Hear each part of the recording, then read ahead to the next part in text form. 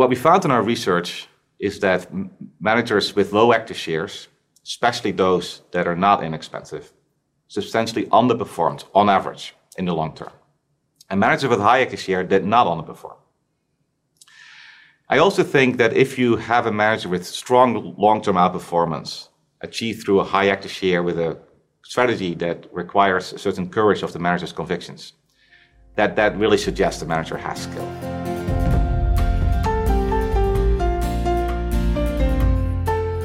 Welcome to Distinctively Active Investing, Profiles and Perspectives, presented by Touchstone Investments. I'm Blake Moore, President and Chief Executive Officer of Touchstone. On this show, you'll find out what makes Touchstone and its portfolio managers distinctive. We share in-depth interviews with people who are actively engaged in leading and managing the Touchstone funds, and you will hear from other industry professionals as well. Welcome. I'm Mary Mock, Divisional Vice President for Touchstone Investments. On our last episode, you heard all about the life and career of Steve Graziano, the president of our company. Within that episode, we also discussed active share, and this episode is going to dive deeper into that topic. Our guest is Martin Kremers, who we talked about in episode 1. He is the Martin J. Gillen Dean and Bernard J. Hank Professor of Finance of the Mendoza College of Business at the University of Notre Dame. His 2009 academic research introduced us to the concept of active share. In April 2020, Martin sat down with Touchstone's Tim Paulin. Here's Tim. I'm Tim Paulin, Head of Research and Product at Touchstone Investments. I'm joined today by Martin Kremers. Martin has become well known over the course of the past decade based on his pioneering research in the area of active management. And Martin, what I'd like to do, first of all, is to talk to you a little bit about that original research that you've done in active management. We believe that there are, despite some debate in the investment community about its purpose and use, there are things about it that are inherently valuable. So could you give us a little background about that original work? Yeah, thanks for having me. Yeah, active share is a simple measure of active management. It measures how different the holdings of the fund are relative to its benchmark. So it's very literal. It's the active share, so it's the share proportion of the holdings that are different from the passive benchmark, right, that are active. So active share simply tells you how different the holdings are, how much stock picking the manager is doing. And so if you buy a fund with a high active share, it means that you buy a fund that has very little overlap with a passive benchmark index that you generally can get for very low expenses. Martin, in your research, you suggested that there are different thresholds for the types of strategies that we would consider to be active, or those that might be inactive, or even closet indexers. Can you expand on that a bit and tell us what the implications are for investors? Yes. In general, if you're looking for a fund manager that is really a fundamental stock picker, you're looking for a high active share. So 60% or below we identify as not very active. And those funds should also then be very inexpensive. Because if you have a fund with low active share, say below 60%, then those funds have substantially large overlaps with the benchmark. And those overlapping holdings in the benchmark are available at very low cost, right, through some index fund. So high active share indicates very different holdings than the benchmark. What high is also depends on the investment universe. So, for example, large cap funds tend to have lower active shares, and small and mid cap funds tend to have higher active shares. If you think about the top quintile of funds in terms of active share, then the top quintile for a large cap fund would be active share of 80% or so and higher. For a mid cap fund, top quintile would be 90% or so or higher. And for small cap, it may be 95% or so and higher. And so what high active share is to some extent depending on the investment universe that you're looking at. So as investors and investment practitioners, we need to change our bars with respect to what we consider to be truly active. Yes, exactly. Thank you. So Martin, in your research, you've indicated that there are different thresholds for what we might consider to be truly active. And even thresholds, if we reverse them, that might indicate what funds might actually be closet indexers.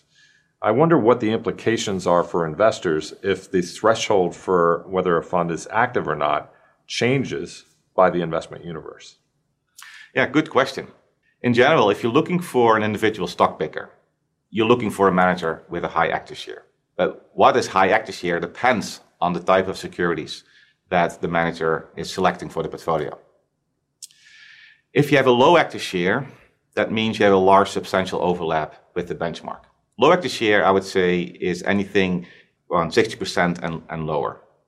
There's no problem with that, but those funds should also then be very inexpensive.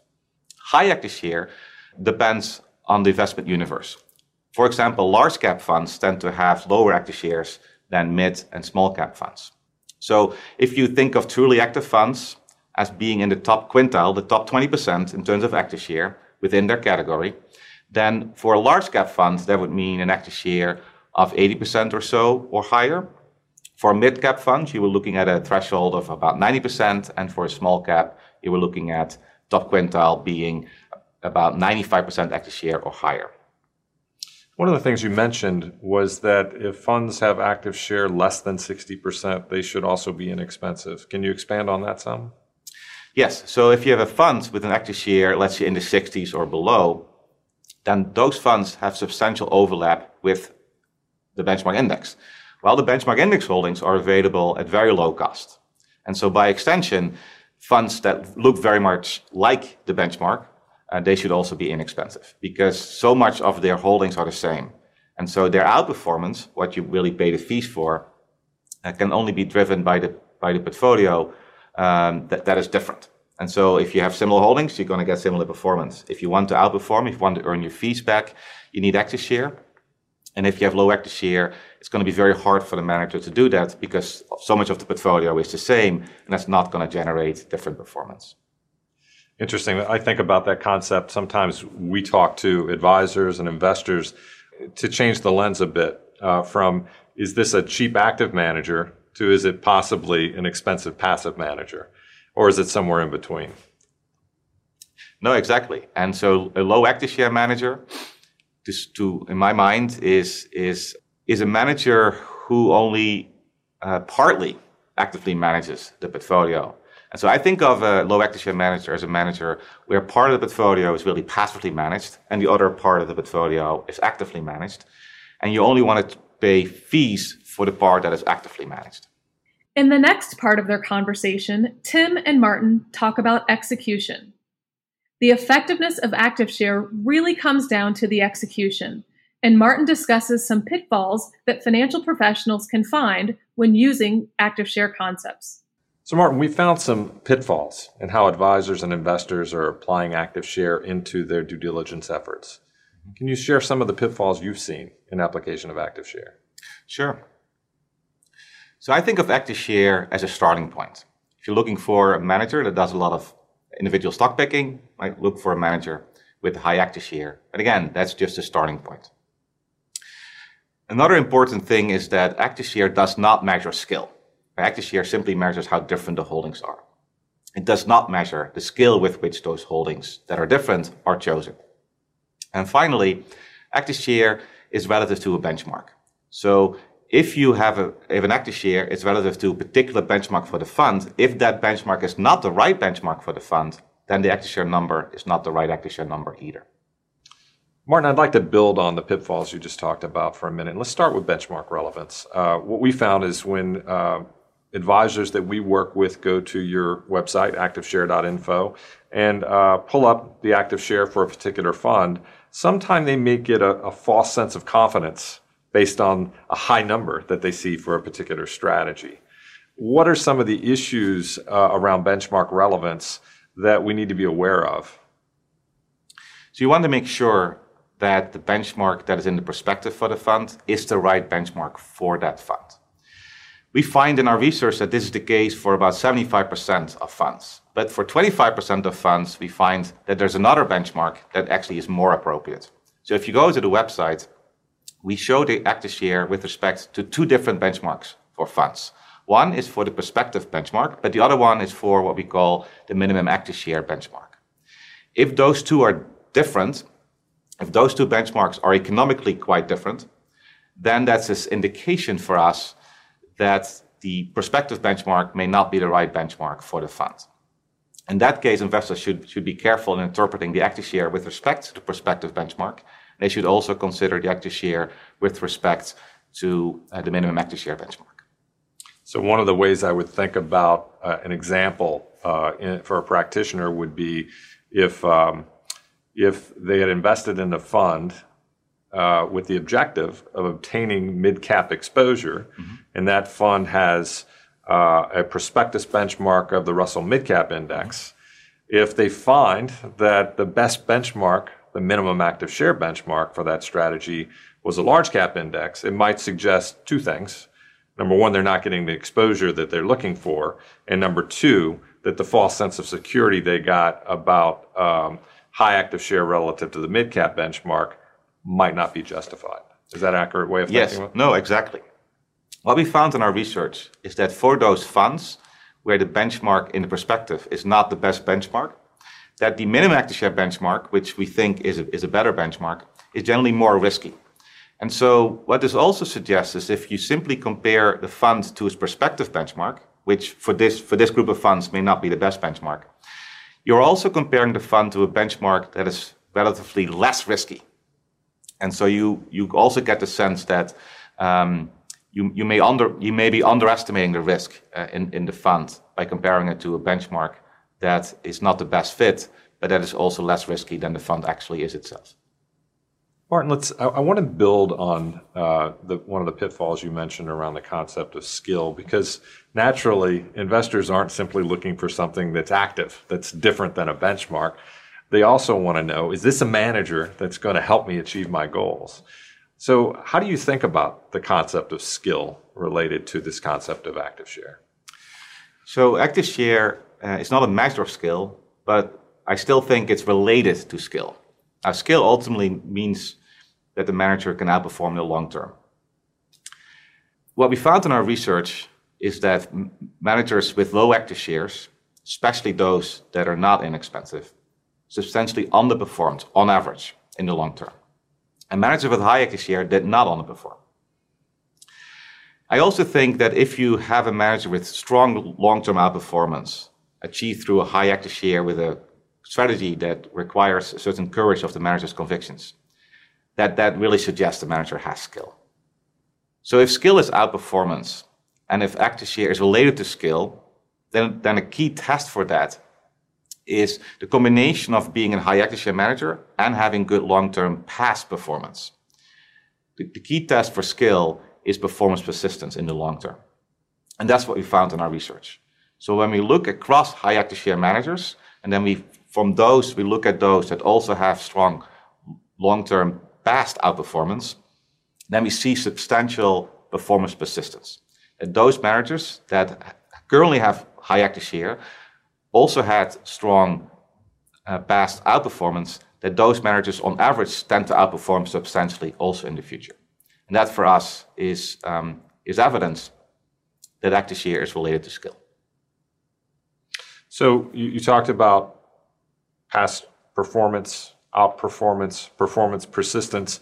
Those are general ways of doing things when it comes to evaluating skill. And what I'm hearing from you is avoidance of any very specific measures to say this is how you should absolutely measure skill. Mm-hmm. Is that an accurate way of thinking about it? Yeah, so investors will all have their own ways of evaluating performance. In practice, I think most investors compare the performance of the fund to the performance of the benchmark, which I actually think is fine as long as you have the right benchmark. Next, Tim and Martin discuss the 3 pillars of active management. Martin, in 2017, the Financial Analyst Journal published your paper about the 3 pillars of active management. One of those pillars is skill. The other 2 are conviction and opportunity. Tell us about how those 3 things relate to each other. Yeah, so the framework of the 3 pillars of active management are skill, conviction, and opportunity.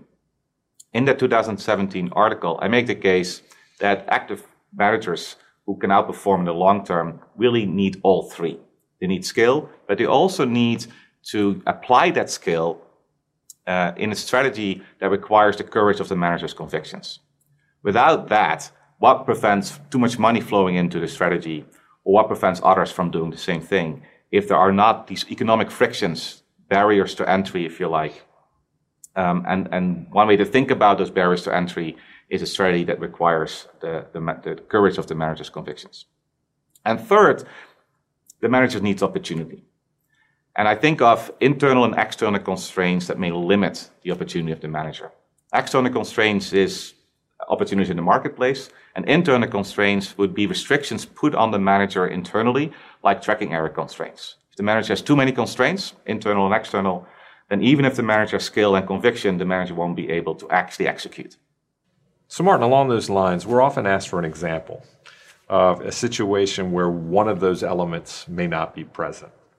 An example I often give would be, consider a situation where you find that you have a manager with a long record of outperformance, and so they feel confident that there's skill. They find a high active share, they find a portfolio that evidences conviction, so they feel like this manager does have the courage of their convictions. But then, either because of external forces or the manager's own decisions, we'll find opportunity might be constrained. You mentioned tracking error and limiting tracking error. If we tell some manager, we want you to act with a tight tracking error to a benchmark, but we want you to be highly active, that can be very difficult to achieve. The other element that might constrain opportunity is size. We see a lot of successful managers with very good performance that grow to enormous asset sizes. Can you talk a little bit about how that kind of constraint on opportunity can impact results? Yes, if the fund grows in size a lot, then the active share tends to go down. And our research suggests that those types of funds with very strong past outperformance that was achieved generally through a high active share strategy, as they become very large, they perhaps become too large, the active shares go down, and then their past outperformance does not persist. So Martin, the three pillars of active management, skill, conviction, and opportunity, are preconditions to outperformance over time. I wonder if you could dive a bit deeper into the area of conviction. Sure. Let me give an example of a strategy that I think requires the courage of one's convictions, and that is patience. Most patient capital, think of managers who own stocks for 2 years or 3 years or longer. Most patient capital is not very actively managed. And most active managers are not very patient. And that's because the combination of being an active manager with a high active share and implementing a patient approach is very difficult. Or it's difficult to be patient in an impatient world. There's a mismatch for those funds between the holding periods of the manager, say 3 years, and the period over which the performance of those managers is evaluated by the investors, which is generally much shorter than that. That mismatch creates risk for the manager, creates a real challenge, and therefore it is hard to do. And as a result, I think managers who are able to do it are able to benefit from opportunities in the market that require a long holding period and substantially outperform. Because it's hard to do, there's relatively few managers who actually combine the high active share strategy with the patient approach, and those few managers who are able to do it have substantially outperformed. And we documented that in the paper we published a couple of years ago titled Patient Capital Outperformance. Excellent. One of the things I think about with respect to active managers is that we often refer to active managers as stock pickers. But essentially, they're company pickers, right? They're trying to identify a small set of companies that will create outperformance, will create additional capital over longer periods of time. And that's often a different way for investors to think about, what am I really trying to achieve? Am I investing in a market? Am I investing in an exchange? Am I investing in a factor? At the end of the day, no matter what combination you're investing in a set of companies. And what we're trying to find is long-term outperformance. And what people get hung up in sometimes is what happened this past quarter, what's going to happen with the next quarterly report. And it takes away from their concept of what really drives long-term outperformance, which is the performance of those fundamentals of those underlying companies. Yes, and so if you think about a high active share manager with a patient strategy, I think those managers tend to think like owners. They invest in those companies thinking like owners, and so they place a bet not just on the company or the industry or the markets in general, but they really place a bet on the whole management team, and so they think like owners. They think long term. To round out their conversation, Tim and Martin looked at the changing fiduciary environment for financial professionals and how ActiveShare fits within that. Martin, one of the things we're seeing over the course of the past several years in particular in an evolving fiduciary environment for financial professionals is a big focus on expenses. What's the cost of my investment, or what's the cost of my particular active strategy? You have a more nuanced approach to evaluating cost of active strategies. Tell us about that. Yes, I argue that how much you pay for a fund should be related to the active share. So for a low active share fund, the fee should be low. For a higher active share fund, it's more natural, I think, that the fees will be higher. A simple way to think about this is to take the ratio of the expenses divided by the active share. And that kind of assumes that you can invest in the benchmark or the index fund for very, very low or no expenses. And then you're really only paying the expense ratio and the expenses for the active part of the portfolio, right? The part that's different from the benchmark, the active share of the portfolio. And this ratio of the expenses over the active share is what we call active fee. So it gives you a sense, again, the active fee of how much you're paying for the active part, if you like, of the portfolio. Is it fair to suggest that the active fee is somewhat of a hurdle rate because it's the proportion by which the active part of the portfolio has to outperform in order for the entire fund to beat the benchmark? Yes, exactly. And so what you see then is that for the low active share funds that are not inexpensive, their active fees are going to be pretty high, and those managers have substantial hurdle rates to outperform. And the active fee for high active share managers may actually be lower than the active fee for low active share managers for that exact reason. Well, one of the interesting things is you've done all this research. Advisors and investors are used to going to certain places to evaluate funds, active funds in particular. Where can investors find more information about the three pillars of active management, patience, active fees, et cetera? Well, you can go to my website, activeshare.info. The website, activeshare.info, gives information of U.S. equity funds that are in my sample that I use for my academic studies. So it gives you the active share with respect to the prospective benchmark. It gives you the active share with respect to the minimum active share benchmark.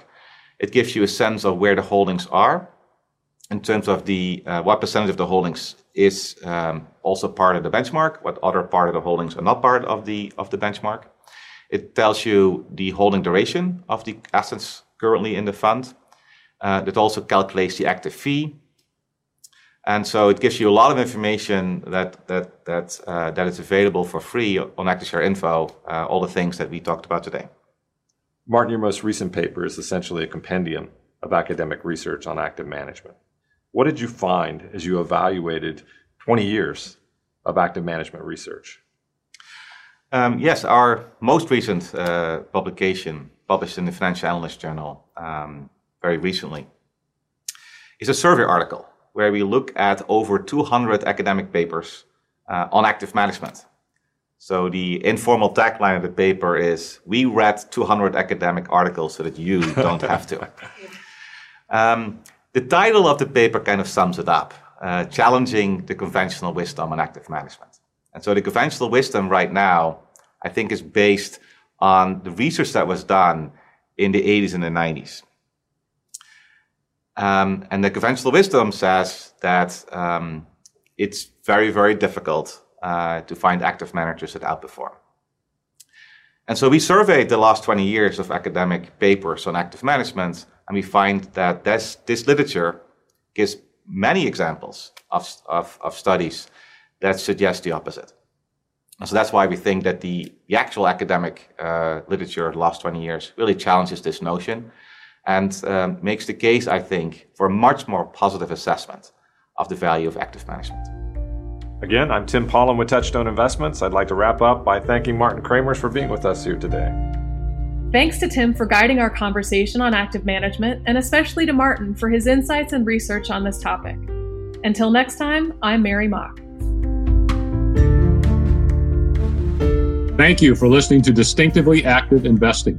You can find the resources mentioned in the episode and learn all about Touchstone at www.touchstoneinvestments.com/podcast. If you like the show, please share it with someone you know. We appreciate when you subscribe to the show and take the time to leave us a rating and review. Find our podcast on Apple Podcasts, Spotify, or your favorite podcast app. I'm Blake Moore, and from all of us at Touchstone Investments, thank you for listening. Touchstone Investments is partnered with Martin Kramers to provide consulting services. Touchstone and Professor Kramers are independent of each other. Past performance is no guarantee of future results. Active share is not a performance measurement. A high level of active share does not assure outperformance of a fund relative to its benchmark index. The information provided is for general information purposes and is not investment advice. Opinions may change without notice based on economic, market, business, and other conditions. Please consider the investment objectives, risks, charges, and expenses of the fund carefully before investing. The prospectus and the summary prospectus contain this and other information about the fund. To obtain a prospectus or a summary prospectus, contact your financial professional or download and/or request one at touchstoneinvestments.com/resources or call Touchstone at 800-638-8194. Please read the prospectus and/or summary prospectus carefully before investing. Touchstone funds are distributed by Touchstone Securities Inc., a member FINRA and SIPC.